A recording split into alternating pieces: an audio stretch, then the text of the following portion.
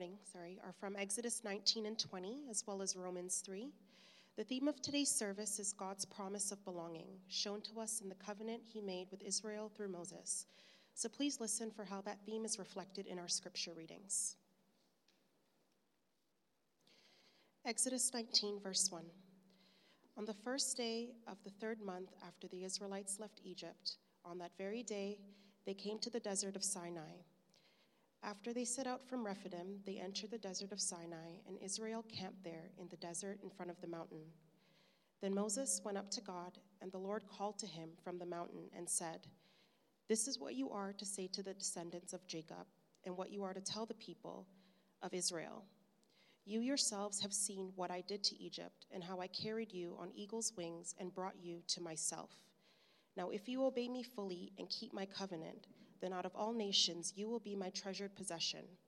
Although the whole earth is mine, you will be for me a kingdom of priests and a holy nation. These are the words you are to speak to the Israelites."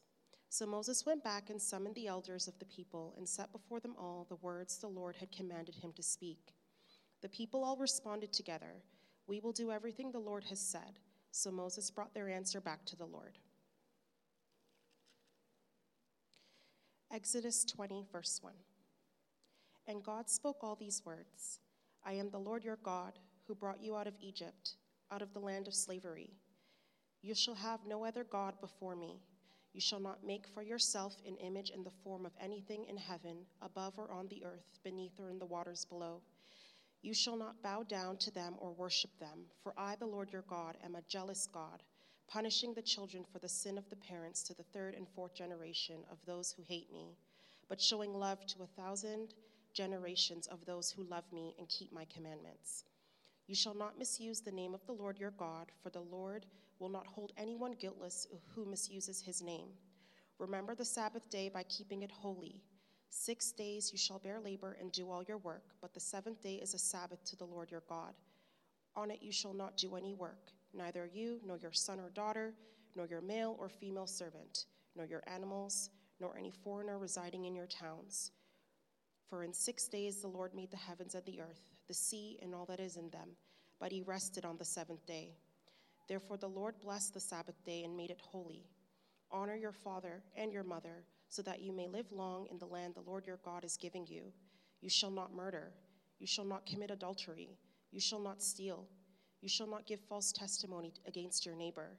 You shall not covet your neighbor's house. You shall not covet your neighbor's wife or his male or female servant, his ox or donkey, or anything that belongs to your neighbor. Romans 3, verse 10. As it is written, "There is no one righteous, not even one. There is no one who understands. There is no one who seeks God. All have turned away. They have together become worthless. There is no one who does good, not even one. Their throats are open graves. Their tongues practice deceit.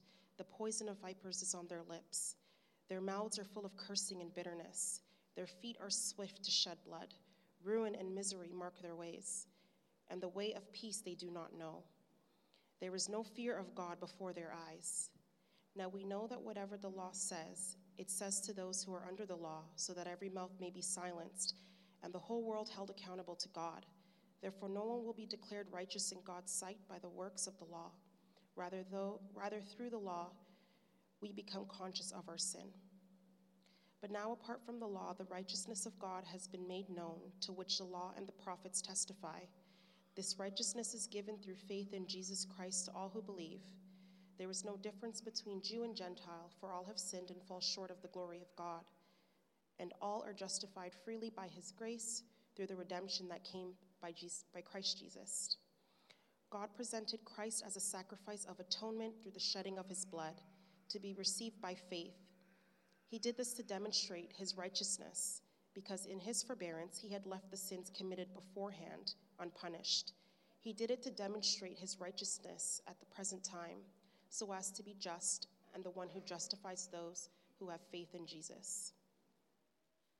As we light the third candle of Advent, we look back on the coming of Jesus and we rejoice. He came and revealed to us a righteousness that we could not achieve for ourselves. He gave that righteousness to us as we put our faith in him, so that we now belong to God.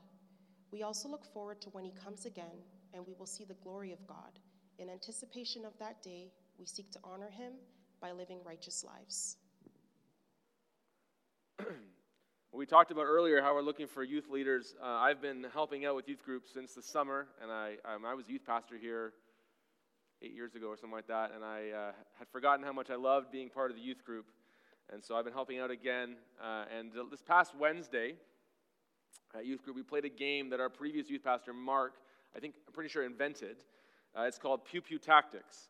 It's basically flag football without the football. There are two teams. There's a red team and a blue team, and everyone wears like a belt around their waist that has Velcro flags, either blue flags or red flags on them. And you start on opposite sides of the room, and you go, and basically the object is to steal the other team's flags and not let them steal your flags, and try and be sneaky about how you do that. And if you get your flag stolen, you have to sit down, and the last team that still has flags, people with flags, wins. And not to brag, but I was pretty good at this game. Not because I'm faster or more agile than these teenagers, because I am not, but I have at least 80 pounds on all of them. And when I charge at them yelling at the top of my voice and my face turns red, they forget to go for my flag and just scatter like a flock of seagulls. And I have a chance to grab their flags, and it went pretty well. I enjoyed that a lot, actually, maybe a little too much. But I think we all had a good time. And I'm not used to being good at games like that.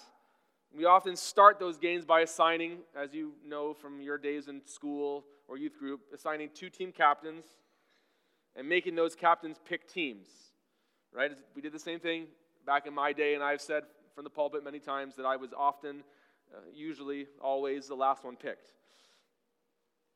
But every once in a while, something strange would happen. And the natural order of the world would get turned on its head. And my friend would be picked as a team captain. Now, that in and of itself doesn't guarantee anything. But on those rare days of everything being backwards, that friend would choose loyalty over wanting to win. And I'd get picked first. Now, you might think this would be great for me, that I'd be excited to be finally picked first.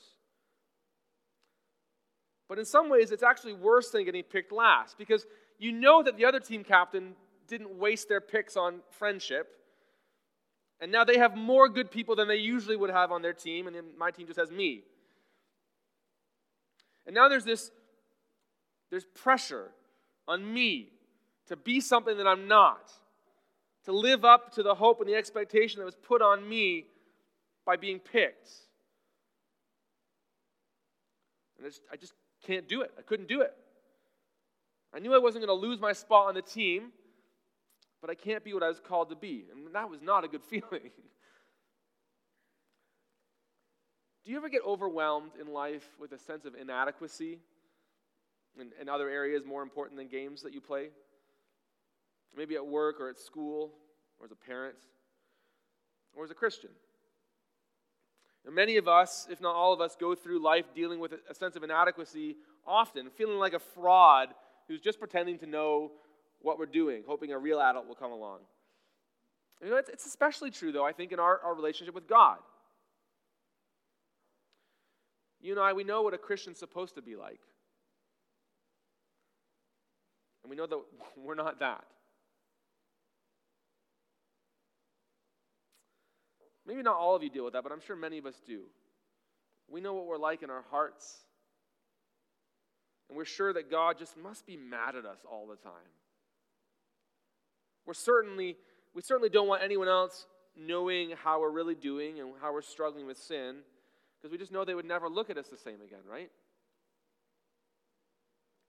Well, if you've ever felt that way, and I think most of us, if not all of us, have, then Christmas has a really important message for you. A message that you and I need to understand together today.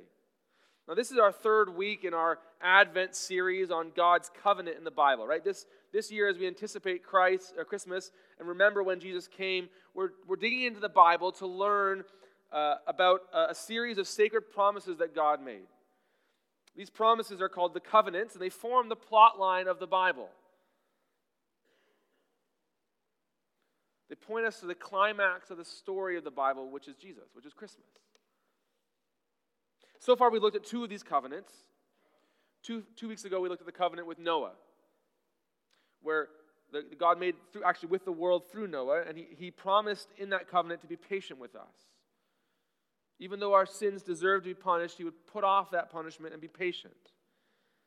Last week, we looked at the second covenant, the covenant that God made with Abraham, promising not just to be patient with our sin, but to actually go the opposite direction from punishment and bless the world. To bless the world through Abraham and his family. Today, as we look at the third covenant in the Bible, we're about 400 years later than Abraham's life. We're going to look at the covenant that God made with Moses, or actually, more accurately, the covenant that God made through Moses, but is actually with Abraham's descendants, the whole nation of Israel. We're going to see how this covenant that God made through Moses points forward to Jesus, and how because Jesus came at Christmas, we have everything we need so we can belong to God. That's our big idea today. Because Jesus came at Christmas, we have everything that we need so that we can belong to God. I hope our time in God's Word together this morning will give you a new sense of hope and joy and assurance in your relationship with God.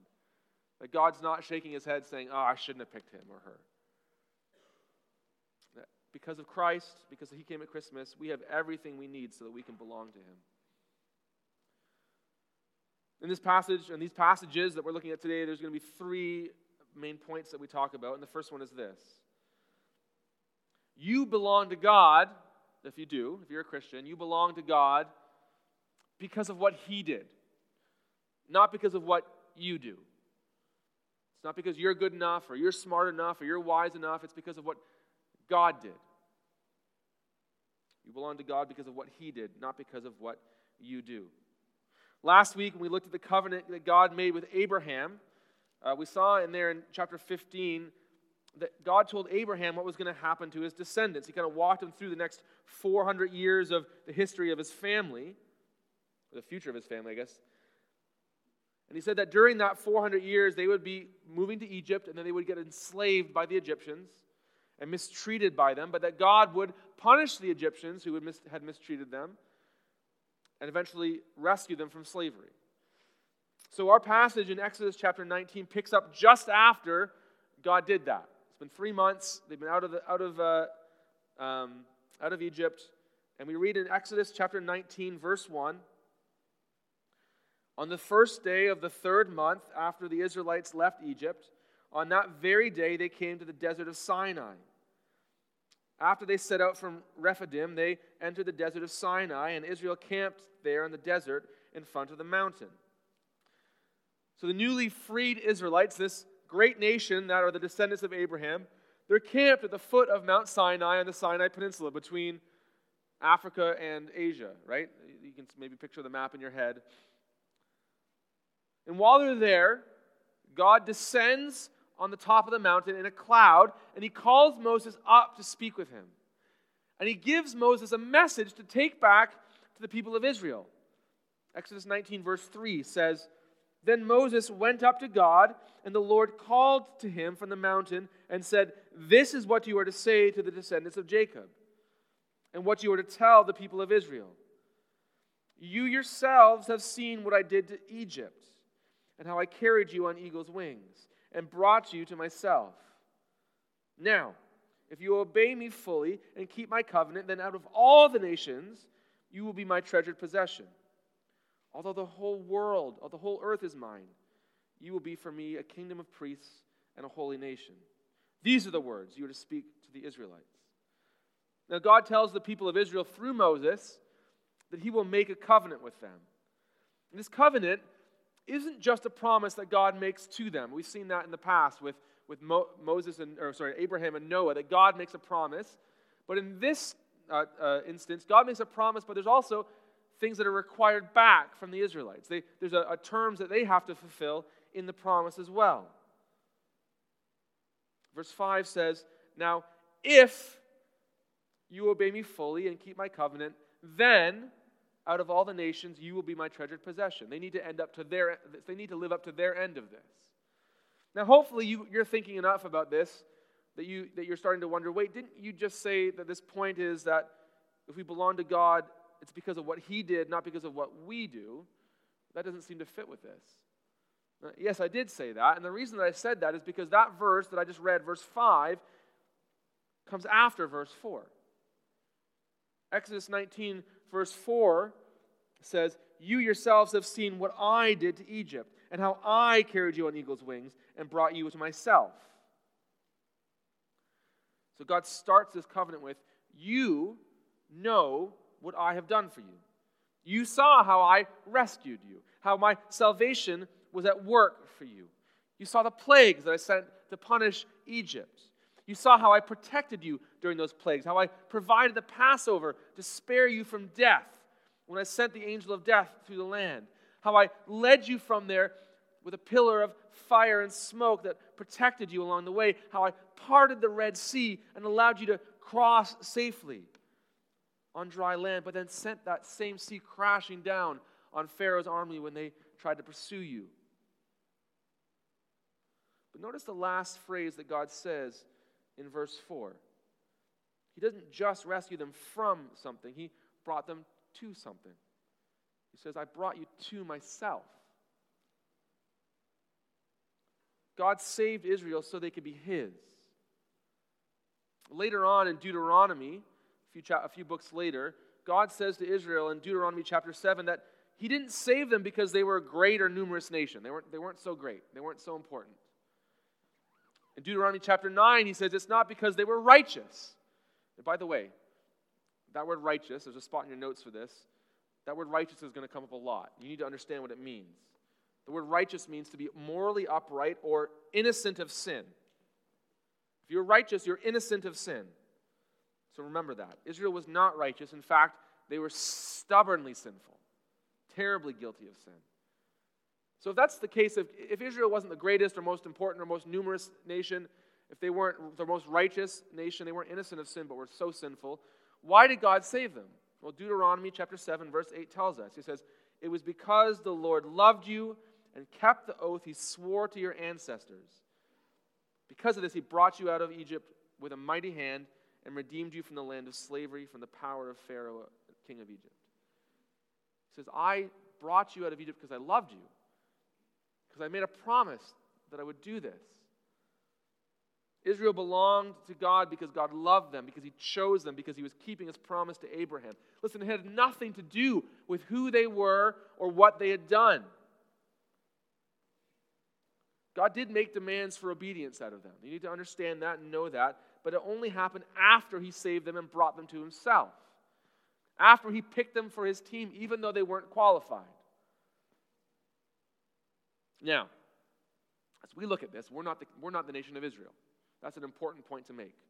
The covenant that God is making right here in Exodus through Moses isn't for us. It is for the nation of Israel at that time.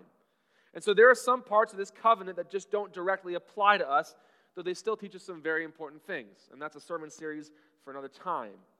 I actually hope to go through Leviticus in the new year at some point with you guys. But God has always been the same God. And he's always operated in the same way. And because the God who chose Israel to be his is the same God that chooses people to be his today, you can know that if you belong to God, it's because God chose you. It's not because of what you did, it's because of what he did. Because he chose you and he saved you. That leaves us with a question, though. Right? If God chooses us to belong to him, but not because of what we do, but because of what he's done, then why do we need to obey God? Why is there this whole section about obeying God? Right? This is the beginning of the next chapters, the 10 Commandments, and there's a lot of rules in the next few books of the Bible. Why is that there? Well, that leads us to our next point. The first one, again, was you belong to God because of what he did, not because of what you do. The second point is this. You belong to God in order to show the world what he's like. Right? He saved you to himself in order for you to do something, to show the world what he's like. Look again at this passage in Exodus 19, starting in verse 4. You yourselves has seen what I did to Egypt, and how I carried you on eagle's wings and brought you to myself. Now, if you obey me fully and keep my covenant, then out of all the nations, you will be my treasured possession. Although the whole earth is mine, you will be for me a kingdom of priests and a holy nation.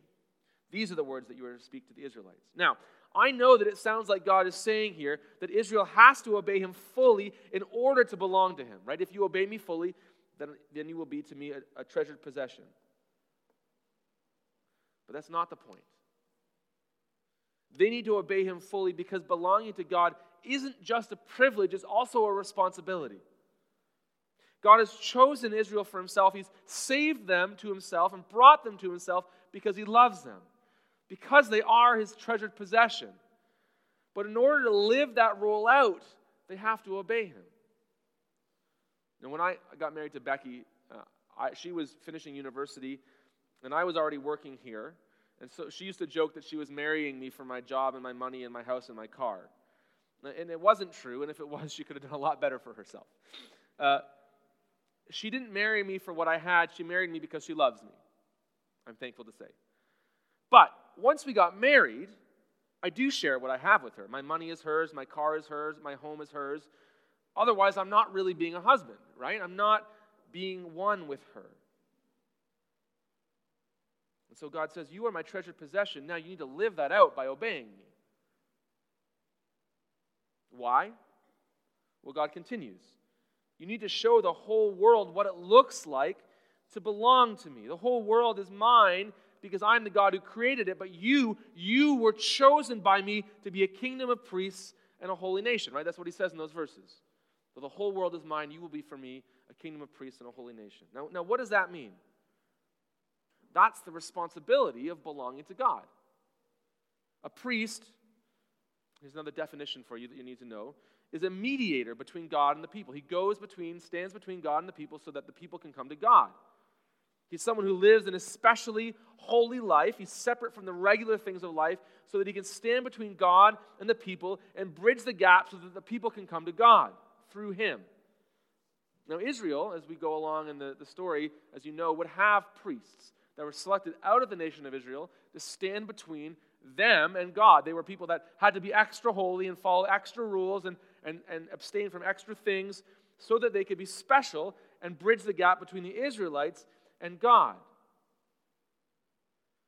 But each and every one of the Israelites also had that role for the rest of the world. They were to live holy lives.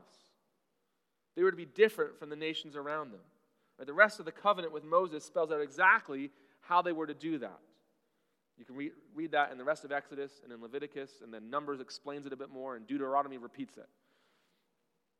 The laws are about being morally righteous, but they're also about being just different than the nations. There are some laws in there that we look at and we wonder, why are they there? They are there to show that Israel and God are different from the nations around them. Keeping away from certain kinds of foods and going through certain rituals to be ceremonially clean after being exposed to just the normal cycles of birth and death. It says, this will show the world how different I am. And God says, I want you to be different, so you need to obey my commands so you can show the nations around you that I'm holy, right? That I'm righteous, that I'm morally upright, that I'm different from you mortal humans, that I'm powerful and mighty and eternal. This is your responsibility as my treasured possessions. Now, once again, this was God's intention for the nation of Israel, which we are not. But once again, this truth also applies to us. 1 Peter chapter 2, verse 9 says, but you are a chosen people, a royal priesthood, a holy nation, God's special possession, that you may declare the praises of him who called you out of darkness into his wonderful light. Now, Peter, when he writes this letter, he quotes this passage from Exodus 19, verse 6. And he quotes it to Christians. He tells us that this is our role too. That the way we live matters. He goes on in 1 Peter 2:11 to say, dear friends, I urge you as foreigners and exiles, right? That is language that is very common for Israel, not living in the land that they wanted to live in, but it's also true for Christians living in a world that's not going to go along with what we know is true. I urge you as foreigners and exiles who don't belong here. Your job, he says, is to abstain from sinful desires which wage war against your soul. Live such good lives among the pagans, the unbelievers who don't love God, Live such good lives among the pagans that though they accuse you of doing wrong, they may see your good deeds and glorify God on the day he visits us. We're told in Scripture that we as Christians represent God to the world. They see our lives, and based on that, they judge what God is like. And our responsibility as those who belong to God, who are his treasured possessions, is to live such good lives that they can't deny that God is good and has done something incredible in us. Now, many will deny that anyway, even if they do see that evidence. But God will use our obedience in the lives of some to draw them to himself. Now, the question that should be screaming in your head at this point is, how in the world do we do that? Let's be honest, that is a ridiculously tall order, a big ask out of us. How do we show the world what God is like? How can we possibly be that good? Which brings us to our third point. Right? We've seen that you belong to God, not because of what you've done, but because of what he has done. And that you belong to God in order to show the world what he's like. Our third point is you belong to God because of the righteousness of Jesus. Now this is sort of a cop-out of a point. It really is just a restatement of the first point. But it also expands on it, explains it a bit more. You belong to God because of the righteousness of Jesus. As we continue our passage, this truth comes out more clearly. Right, we've seen that one of the reasons that we need to obey God is because we have this responsibility to show the world what he's like. But this passage gives us an even more basic reason why being God's treasured possessions means we need to obey him. And that's just because we can't be in God's presence otherwise. Sinful, disobedient people can't be in God's presence. Exodus chapter 19, verse 16 gives us a description of what it was like when God came and descended on the mountain and what happens. And he's coming so that he can initiate this covenant with his people. The people have agreed to it. They're looking forward to it. And then we read in Exodus 19, verse 16, on the morning of the third day, there was thunder and lightning with a thick cloud over the mountain and a very loud trumpet blast. And everyone in the camp trembled. Now, we need to think about this for a moment. This is a scary scene. People are trembling. Why is this so scary? This is the same God that used to walk with Adam and Eve in the garden. Why is this experience of his presence so different from that one? Well, the reason is because sin has broken the relationship between humans and God. That God is holy and completely without sin. He really is righteous and innocent from sin in every way. And he's glorious and good. And so we as sinful humans can't enter into his presence because his perfect purity and glory is too much for us. Being in God's presence as sinful human beings is now terribly frightening. It's even dangerous. Right? And we see that in the story of Adam and Eve. They used to walk with God in the garden, but after they sin, when God comes, they hide because they're afraid. They can't enjoy his presence anymore. And this isn't just an Old Testament thing either, right? Do you remember what Peter said to Jesus when they first met? The story, Peter's been out all night fishing and caught nothing, and he's tired and discouraged, and he comes in, and this man that he's never met before, Jesus says, I want you to try casting your net on the other side of your boat, which is ridiculous, right? The same fish are in the water no matter what side of the boat you put your net in. Peter's tired and grumpy, but for some reason, he does it. And the nets are immediately so full that they start breaking. It's an act of divine intervention. Jesus, as God, made all the fish in the lake swim into the net all of a sudden. And then we read in Luke chapter 5, verse 8, that when Simon Peter saw this, he fell at Jesus' knees and said, Go away from me, Lord, for I am a sinful man. Being in the presence of God is terrifying for sinners. And we are all sinners. Now, that's the main tension in God's covenant with Moses. How can a sinful people belong to and live with the holy God? But last week we saw that Abraham had intimate conversations with God, and was even bold in his presence asking for things. And Noah seemed to do okay too. And Peter was close with Jesus. And there are so many more people in the Bible who have a relationship with God. Why were they able to do that? Now, we may be tempted to say that it's because they were righteous, that they obeyed God, that they were innocent of sin. They were morally upright and good people. After all, the next chapter in Exodus is the Ten Commandments, right? Exodus 20, we have this familiar passage of the Ten Commandments. So maybe we're going to say people who follow these kinds of rules are good in God's books, aren't they? That's what the people of Israel began to think. Right? The history of them is pretty sad. They struggled to obey God for generations and generations, and God had to punish them for their sin over and over again. He gave them chances and He gave them grace, and they just kept falling into sin. But at some point, they said, we really need to take this law seriously. We need to really start obeying God. And they developed a whole system of teaching and keeping God's commandments. The best keepers of the law were a group of religious leaders called the Pharisees, right? If you've ever read the Gospels, you know that Jesus didn't think too highly of the Pharisees and their law keeping.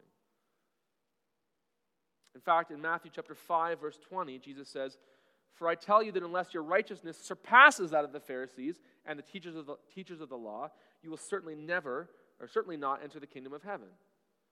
Right? The Pharisees were the best ever at following God's rules, following the law. But they weren't good enough. Jesus says, listen, if you want to know God, you got to be better than them. You got to be more righteous than they are. You got to be more innocent of sin than they are. But what does He mean by that? They had kept every letter of the law, every little piece of it.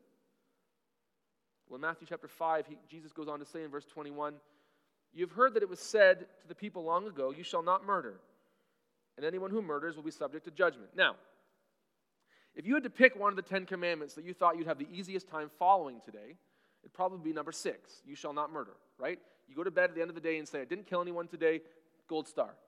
Good job, right? Not so fast. Because Jesus says in Matthew 5:22, "But I tell you that anyone who is angry with a brother or sister will be subject to judgment."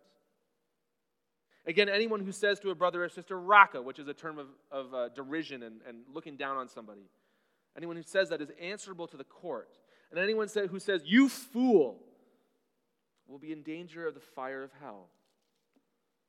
But Jesus says, listen, if you're angry with somebody, if you hate them, if you despise them and call them names and think of them as a fool, if you refuse to speak to someone, you give them the silent treatment acting as if they were dead or didn't exist, then you've murdered them in your heart. Jesus says the righteousness that God requires goes so far beyond just keeping the rules.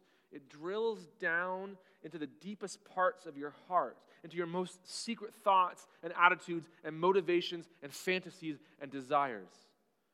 So no one can keep the 10 Commandments and find righteousness before God in that way. And I mean, that's just 10 of them. There's a whole lot more rules in there. You can't even keep the easiest one. Forget all the rest of them.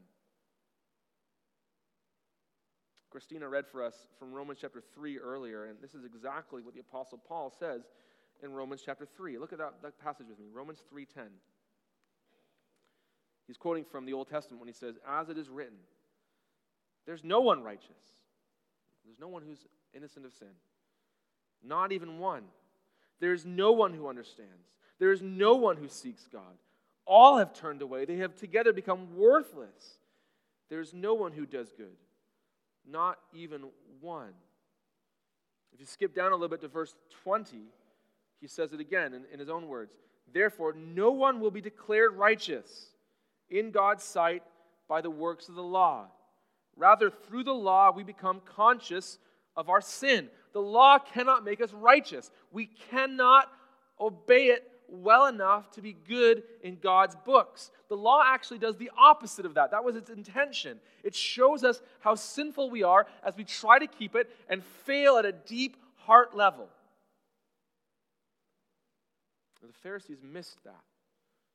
They thought because they could do it in an outward way that they were good.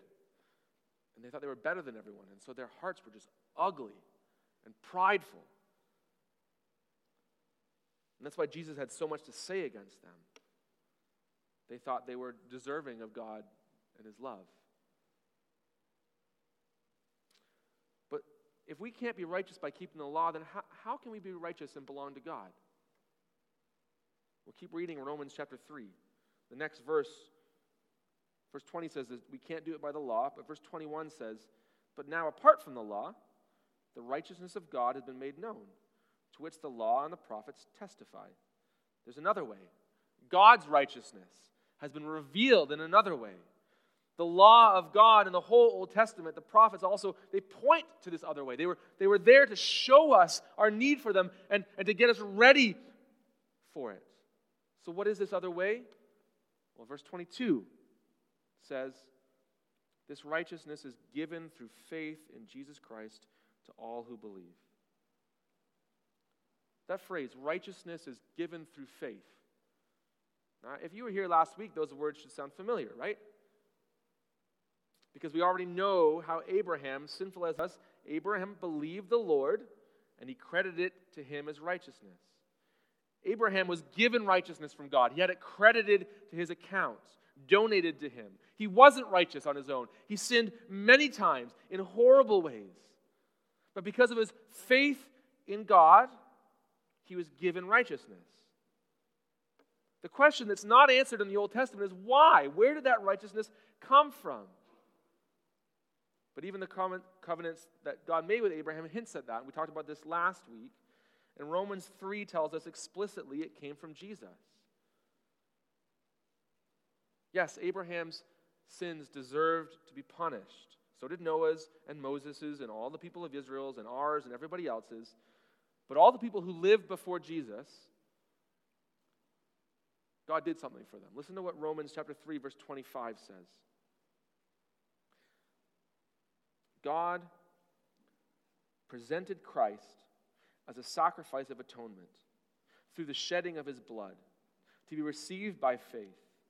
He did this to demonstrate his righteousness because in his forbearance, or that word means patience, he had left the sins committed beforehand unpunished. He did it to demonstrate his righteousness at the present time, so as to be just and the one who justifies those who have faith in Jesus. Right? We saw when we looked at the covenant of Noah that God promised to be patient with sin. I'm not going to judge it right away. Right? He does that by not flooding the earth, but he also does it by not punishing the sins of the people who had faith in God. That all that sin was still there, and it needed to be dealt with, and God had laid it to the side and said, I will deal with it one day. If I don't, then I'm not a good God. I'm not just. I have to deal with sin. But God was able to be patient with that sin because he had a plan. And that plan reaches climax in the coming of Jesus in the first Christmas. God sent his Son into the world as a human to live a perfectly righteous life. He was innocent of sin. And then Jesus, though he was righteous, he took that punishment for us by dying on the cross. These verses in Romans 3, if you're reading the NIV, say that he was the atoning sacrifice. More literally, the ESV, the English Standard Version, says that he was the propitiation. That's another big word that we need to define because it matters. The word propitiation, some people don't like it because of what it means. It means that God was angry with our sin, and Jesus took all that anger on himself. People don't like to think about God being angry with our sin, but that's what the Bible says. That Jesus took all of the anger that God had for your sins. All of it. There's none left for you if you put your faith in him. Though he deserved none of the anger of God because he, in fact, was righteous, he was perfect, he swapped accounts with us. He took our sin and the debt, and he gave us the immeasurable riches of his righteousness. And when we put our faith in him, we're not only forgiven for our sins, but we receive his righteousness as a gift. The Bible calls this justification, the last term that you need to understand today. Justification comes from the same root word in Greek as justice, but also righteousness. If righteousness is being innocent of sin, justification is being declared righteous by God, being declared innocent of sin and morally upright. We're still sinners. We're not righteous, but we're declared innocent by God. Legally speaking, all of our sin is taken care of, and we have Jesus' goodness in us. It's taken care of. It's because of that gift of righteousness, that the righteousness of Jesus, that we can belong to God. Right? That gift is for you if you will have faith. I just want to invite you again today, if you do not have faith in Jesus, if you have not been justified, declared innocent by God, not because of your goodness, but because of the goodness of Jesus and what He has done for you, know that God, just like with Israel, wanted to rescue you and bring you to Himself. And He did it through the work of Jesus on the cross for you. And if you will put your faith in the death and resurrection of Jesus, you can be forgiven and receive the righteousness of Jesus and be declared innocent, be justified before God. And if you have received that gift of faith, you never ever have to worry again that God's angry with you. Brothers and sisters, Christians, there are far too many of us who live in that fear that God is angry at you, but there is nothing left of God's anger for you. Jesus took it all. You haven't let Him down. He's not thinking, man, why did I pick him or her for my team? And understand this, that you deserve to have God angry at you. But Jesus took it all on the cross. And there's nothing left for you but the delight of your Father. He loves you more than you can possibly imagine, and you have nothing to fear from Him. The gift that Jesus gives us doesn't just clear your accounts with God, it also changes you to produce real righteousness in you as well. You start to actually become more like Jesus. You know, the faith that allows us to receive the gift of justification, that faith is a gift in and of itself. We're not even good enough to do that part. God provides that as well. That gift comes from the Holy Spirit of God working in us to open our eyes to even our need for Jesus' righteousness, our need for forgiveness. If the Spirit doesn't do that, we will go through our whole lives trying to be good enough on our own. Whether we define that goodness without God, or whether we define it through religious activities like the Pharisees did, and like way too many people who call themselves Christians do. But when the Holy Spirit is in us, He opens our eyes to salvation. He changes our hearts so that we begin to hate our sin and to love Jesus more. When the Holy Spirit changes us to be more like Jesus, these questions that we had about our goodness and how we represent God to the world, we start to get answers to them. We start to see how God's law isn't just about rules that we need to follow, but God's law is actually a reflection of God's character. We see its beauty. We want to be like Him.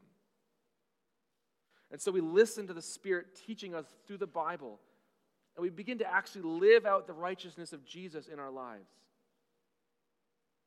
And that's when our lives start to begin to live up with God's commandments down to our very motivations and desires. And it's then that we become the kingdom of priests and the holy nation that God desires us to be. People around us are going to see not just our rule keeping, that's not going to impress anybody. No one cares about that. But our hearts changed by the Holy Spirit to be like Jesus' heart. And through that, God will be glorified in us. People will see us and see the good lives that God has given us and be attracted to Him. And we'll be able to live up to the calling that He's given us to be this holy nation of priests who show the world what God's like. We'll be able to enjoy our relationship with Him because we have righteousness given to us that starts to change us as well. This is the righteousness of God given to us through Jesus, that the law of Moses, the covenant that God made with Moses, points us to. The righteousness that Jesus came to give us on Christmas. Let's pray together. Heavenly Father, I pray again for Esther. I pray that she's doing okay. But I pray for all of us as well. Lord, all of us have hearts that are deceitful and wicked and sinful, and we need your righteousness. We need the righteousness of Christ given to us. And then we need the Holy Spirit. We need you to play out in our lives that righteousness. Change us to be more like you. Father, we thank you. Those of us who are Christians here, we thank you for choosing us so we could belong to you. We do not deserve it, but you provide everything we need for it. You provide the faith by which we access that belonging. You provide the righteousness of Jesus, the righteousness that the Holy Spirit puts into us as well, and we start to grow in. We praise you for that. Lord, this Christmas, help us all to understand that better. Lord, if there's any here who don't, who've never put their faith in Jesus and been justified because of his propitiating sacrifice, taking the anger for our sins on himself and giving us the blessing, Lord, I pray that they put their faith in you today. We pray for these things. We thank you for them in Christ's name. Amen.